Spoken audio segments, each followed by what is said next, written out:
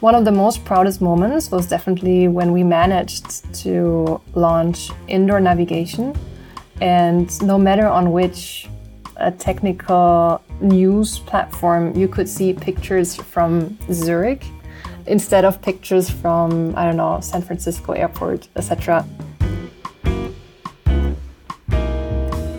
In this episode, I'm talking with technology executive and advocate for diversity, Petra Ehmann, who studied mechanical engineering at ETH Zurich, as well as management, science, and engineering at Stanford University.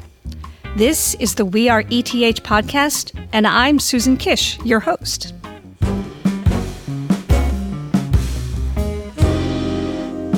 Petra, I'm so happy to meet you and was so impressed that you speak not one, not two, not three, but 4 languages fluently.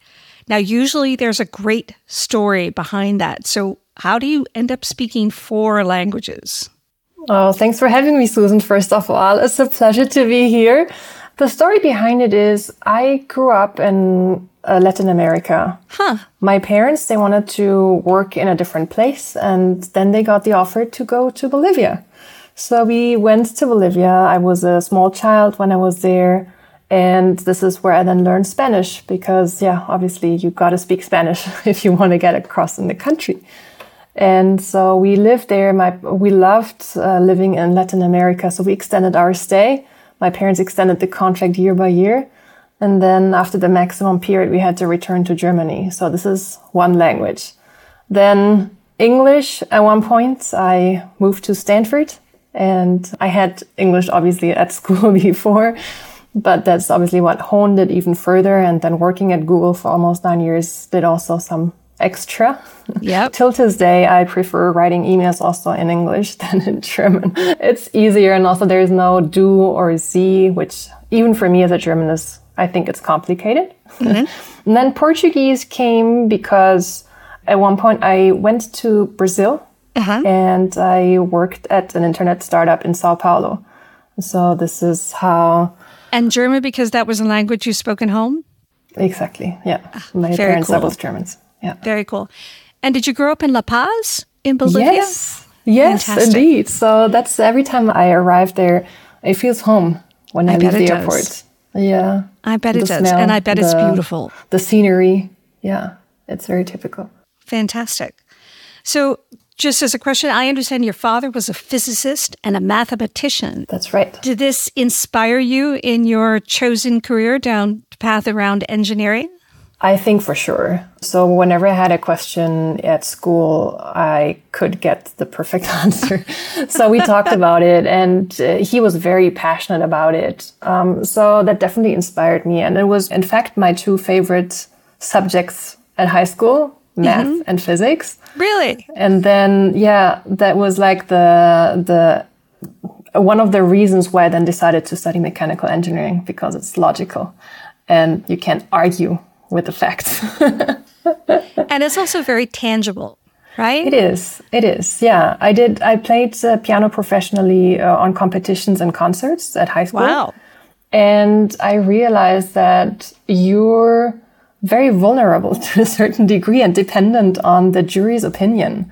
Yeah. Do they like that you're very technical, or would they love you to play more emotionally and soft and with passion? Exactly. And so I was quite glad that with mechanical engineering, there's not that, I didn't feel like you write this and that way, you should have done this or that. So it's a number or it's a result, and it's right or it's wrong. So I enjoyed that one quite a lot. I can imagine. Do you still play? I had in my last year, I had tendinitis. Tendinitis, sure. Tendinitis, Ow. Yes. Ow. And that lasted for 11 months. And then after that, I just graduated from high school, and then I went to ETH. And life went a different path. So, yeah, exactly. Right. Yeah. What caused you to think about the ETH? Because I don't hear Switzerland when you talk about Bolivia and La Paz and German parents. That's true. And in fact, at the beginning, I wanted to go as far away as possible. Now, how would you define that? Far away from La Paz or far away? From Konstanz. Oh, you're in Konstanz. Yeah, I did Abitur in Konstanz. And at the beginning, I wanted to go as far away as possible. And then I went just around the corner. Now, what brought me there is my cousin who finished almost about the same time with high school. We visited a few universities. So we went to Munich once and we figured out it's a bit disorganized. When we arrived there, we realized that the introduction for students is actually not at that site where we went, but it was in downtown. That felt a bit disorganized.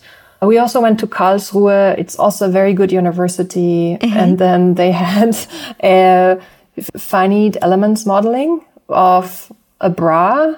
And the entire audience thought this is super funny, how you see how it goes up and down and how the different parts move. I just thought, okay, that's an interesting one.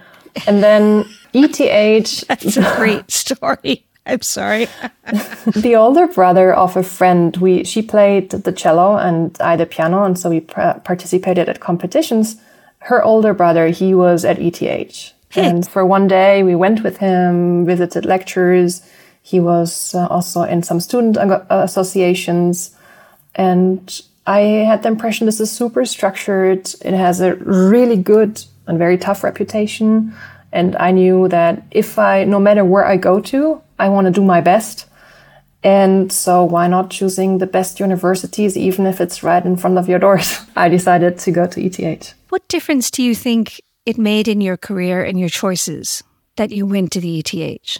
Because it was a conscious path to go there. It was a very conscious path to go there and to get the best engineering education I could get, to go through this very structured and rigid program in multiple senses. I think on one hand side, it gave me a very analytical and logical thinking, which is important, that to break down big problems and dissect them into small ones, solve them, and then have the big problem solved. And especially in top management, I think it's important. It also equipped me with a critical thinking to question all the numbers and ask tough questions, which is not liked by too many people. But I'm also on the board of directors of a company that is publicly listed. And I think it's crucial to have that skill, dissect that. And I think last but not least, it equipped me with a deep technical understanding that it's tough to catch up with. If you've done that for 4 years, it is such a solid foundation that at Google, for instance, I was the bridge between business and engineering and product. And for that, I think it's really good to have such a technical education. Fantastic. Fantastic. And that ability to be the bridge, it sounds like you translate in languages and you translate in perspectives.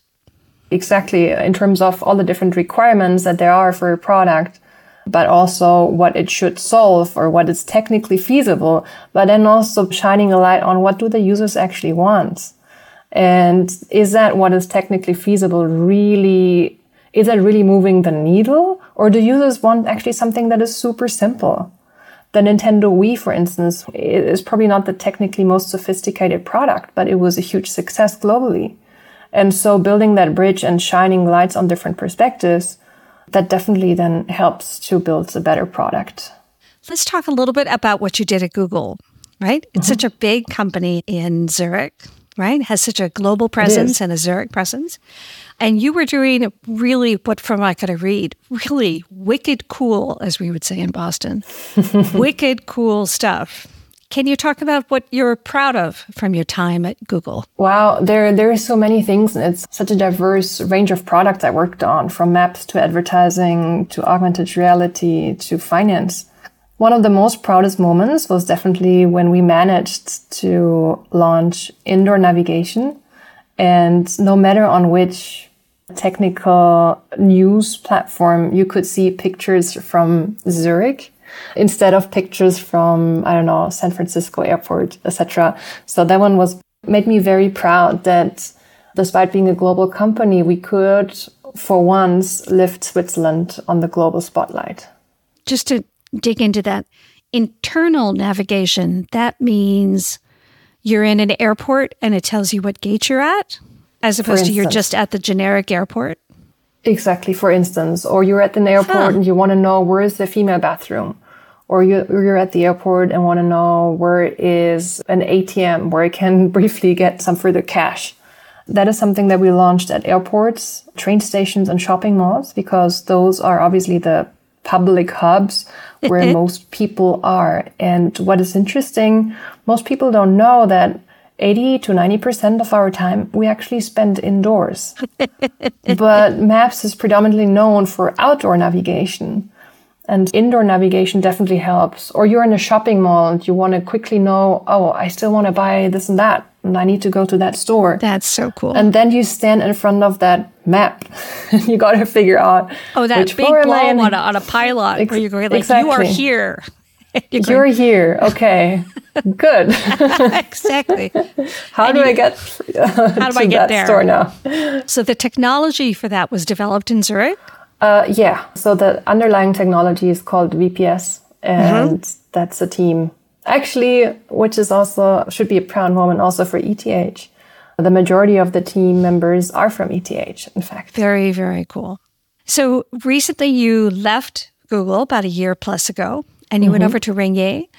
And if I understand correctly, you're the Chief Innovation Officer, which is just like the world's best title. The only question it raises is what's your mandate? Well, that's a very fair question, because innovation can be everything, right? What innovation means to us is innovation on a product and service level and innovation on a business model level. So we want to build new products, new services, or enhance existing ones. What we want to achieve is we want to lift up revenue growth in the long term. So what we actually want to do is we want to define new business opportunities in media, in marketplaces, in tech and data that can then generate or that can build the future. So our motto, for instance, I launched an accelerator called Ringier X. Very cool. And our motto is, we built the future of tomorrow today.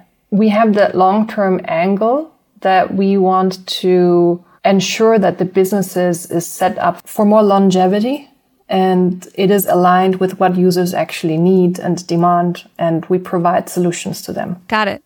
And Ringier, if I recall correctly, it's a relatively old company, but has 100+ properties. It's all over Europe and South America, or I forget where exactly. In Africa, yes, you're absolutely right. For most people, they associate Ringier with Switzerland. Yeah. And actually, Blick, for instance, yes, Blick is one, Handelszeitung, Beobachter, etc. There are a few titles here in Switzerland, but Ringier is active in 19 countries. So predominantly in Switzerland, in Eastern Europe, so in the Baltics, Poland, Hungary, Serbia, Romania, Bulgaria. Now I'm forgetting a few probably. And then in Africa, yeah. So Nigeria, Kenya, Ghana, but also South Africa. And in Mauritius, we actually have a larger engineering team. I think you really need to visit Mauritius on a regular basis. I hear this every once in a while. So yesterday in my team meeting, I heard as well, hey, we should do an offsite there. I think they need some workshops. I think in person. None of this virtual only stuff. In person. Yeah, virtual is over now. Exactly. You talked about how your time at the ETH gave you the technical, both foundation and confidence to bridge those conversations. In terms of the position you have now, how did ETH prepare you for this, for looking at innovation effectively at a media company? I think it equipped me with a bunch of skills that are very helpful. So it's about the structured analytical thinking, but it's also about base your work on facts and evidence, not merely opinions. And if I just touch upon the latter one, base your work on facts and evidence. It's really important that we actually do what really will move the needle. And in order to approach problems in a fact-based way, for instance, in 2 weeks' time, Ringier X, this is the accelerator that I launched, the C teams will graduate. And the jury will determine upon whether they may continue or not based on the evidence that they provide. So did they sign a letter of intent? What is the click-through rate? How many customers, or what's the feedback from customers? Yeah, so we'll base the decisions on evidence. And obviously, it's never 100% evidence. You can never dissect it and leave out opinions. But I want to do my job in such a way that we have the best impact. We don't choose ideas because, people fall in love with it and it's the favorite idea of I don't know whom, but because they have the highest potential and because we know the team does the best job possible and they're on track and that team is really behind it and intrinsically motivated. I think that's probably one of the aspects where you figure out, okay, it's rather, I got trained in a very logical and fact-based way, and that still shines through. Do you still engage with ETH? Yeah, on various levels, I think. On a personal level, so friends of mine who I got to know at ETH, we're still in touch, and that's very enriching. Really deep conversations on tech, on life, on society, on the future, how, we're now at an age where we should shape the future and it's our responsibility to ensure things go into the right direction. So on a personal level, but then also on a more professional level, obviously ETH is at our doorstep, so to say, from Ringier. And there are some great programs, or the AI Center, for instance, or I'm still in touch with a few other friends who are now professors. And it's interesting to see what they're doing and learning on that professional or on that technical level, what they're up to. So that's always enriching to hear. It feels like there are two passion topics, if I can call that. One is around education and inspiring the next generation, and one is around diversity. So one of the things I read on your resume was that you were engaged and on the board for Technorama.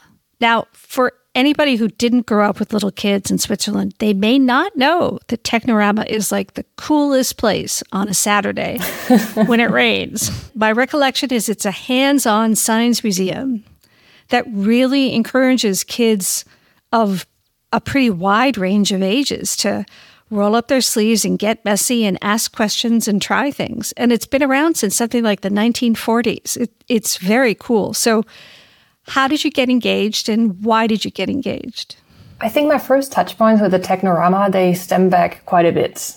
At high school, we did an excursion, and I remember that we could roam around through those hallways and see or do different experiments and see physics or natural sciences and experience that. And why I engaged there is because looking forward with all the labor shortages that we're facing, we need more people in crucial disciplines. And the STEM fields are crucial disciplines.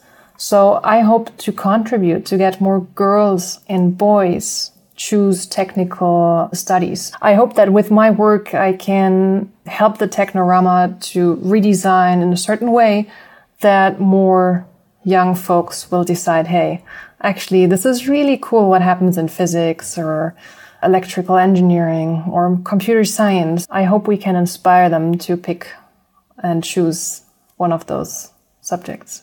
Fantastic. And I have very fond memories of that place. Yeah, because you can experience it too, right? Yes. You not only see it, but you can actually do those experiments yourself. Yeah, and just like role models, it's a way of giving people access, giving them the sense they too can do this, right? That it isn't something locked away in an ivory tower. Yes. Something that people in other countries do. They can do it, regardless of their gender, their race, whatever. Exactly. And oftentimes I hear people say, well, I'm not good at math. I can't do this. It's too complicated. I'm not so intelligent. But actually, Technorama is made in a way that you can comprehend it. And that's, I think, a very hopeful message that you just need to start engaging with it. And then you get a sense on how it works. And it's not that remote as people often pretend it to be. Petra, one of the organizations I read about that you have supported is We Shape Tech. Can you tell us a bit more about who We Shape Tech is and what is their mission? So sure. We Shape Tech is an association for greater diversity in tech. And our mission is that we bring in more women into tech, but also we retain those women who are in tech, that they stay there. I'm obviously as an engineer by training, but also if I just look back at my last meetings that I had this week, there are so many instances where I'm the only woman who sits at the table. Still the only woman. Still. And we have the ambition that we want to create a change here. We want to inspire other women that come in. And so at one point, I convinced Iris Bonet, a Harvard professor. Fabulous. She's just the best. She is so friendly, so knowledgeable, so generous. Yeah. And what was the name of her book again? It was called... What Works. What Works. Why did you invite Iris to the board?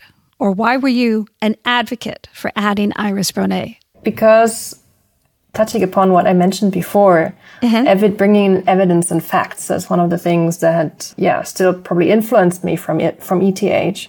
I wanted to have her as somebody who can tell us which initiatives will really move the needle. And bringing in the evidence that she and her teams and other researchers actually gathered. And so she, for instance, advised us that we should focus on role models predominantly because they influence what others will do. So seeing is believing. And if you see another woman stand up and being the CEO of a startup, or if you see another woman who is director in product management, Head of engineering, exactly. That triggers something because at one point you start to identify yourself with that person and think, if she can do it, I should try it too. Maybe I can. Exactly. That's and very cool. That's what we want to do. I'd love to thank you for your time and to close with some questions we ask most of our guests. Is that okay? Sure. So first off, books. We already talked about Iris Bonet's book, What Works. What else is on your bedstand or on your Kindle or that you are reading right now? One book that I recently read was Radical Candor from Kim Scott.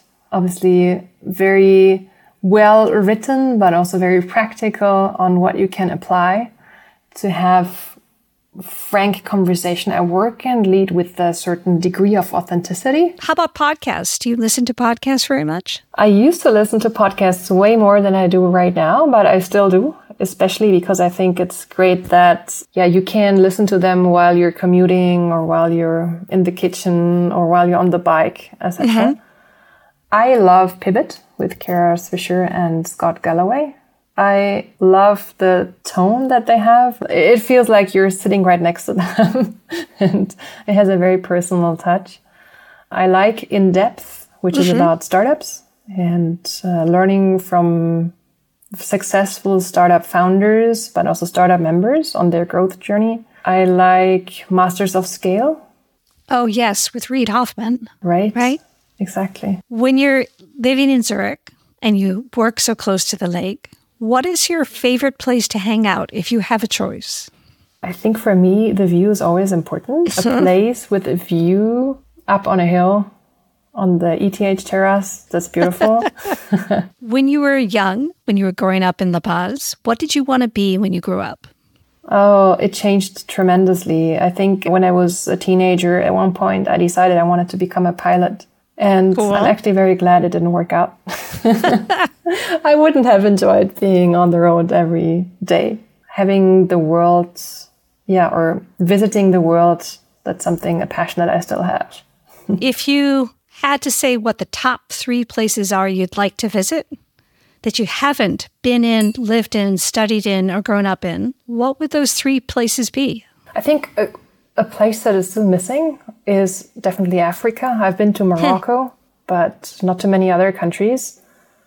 So I think I heard good things about Namibia. The desert must be amazing. So I'd love to see that. Tanzania might also be interesting, but rather because I would like to go kite surfing on Zanzibar. And plus, it has such a great name, Zanzibar. It makes you shiver. It sounds so tropical. And then I think some very remote islands in the Southern Pacific. That sounds just lovely. Just being completely detached and remote for a certain while. Fantastic. Petra, thank you so much again. It's been a pleasure. You're welcome. It was a joy. I'm Susan Kish, host of the We Are ETH series, telling the story of the alumni and friends of the ETH Zurich, the Swiss Federal Institute of Technology in Zurich. ETH regularly ranks amongst the top universities in the world, with cutting-edge research, science, and people. The people who were there, the people who are there, and the people who will be there. Please subscribe to this podcast and join us wherever you listen, and give us a good rating on Spotify or Apple if you enjoyed today's conversation. I'd like to thank our producers at ETH Circle and LE Media, and especially thank you, our listeners, for joining us today.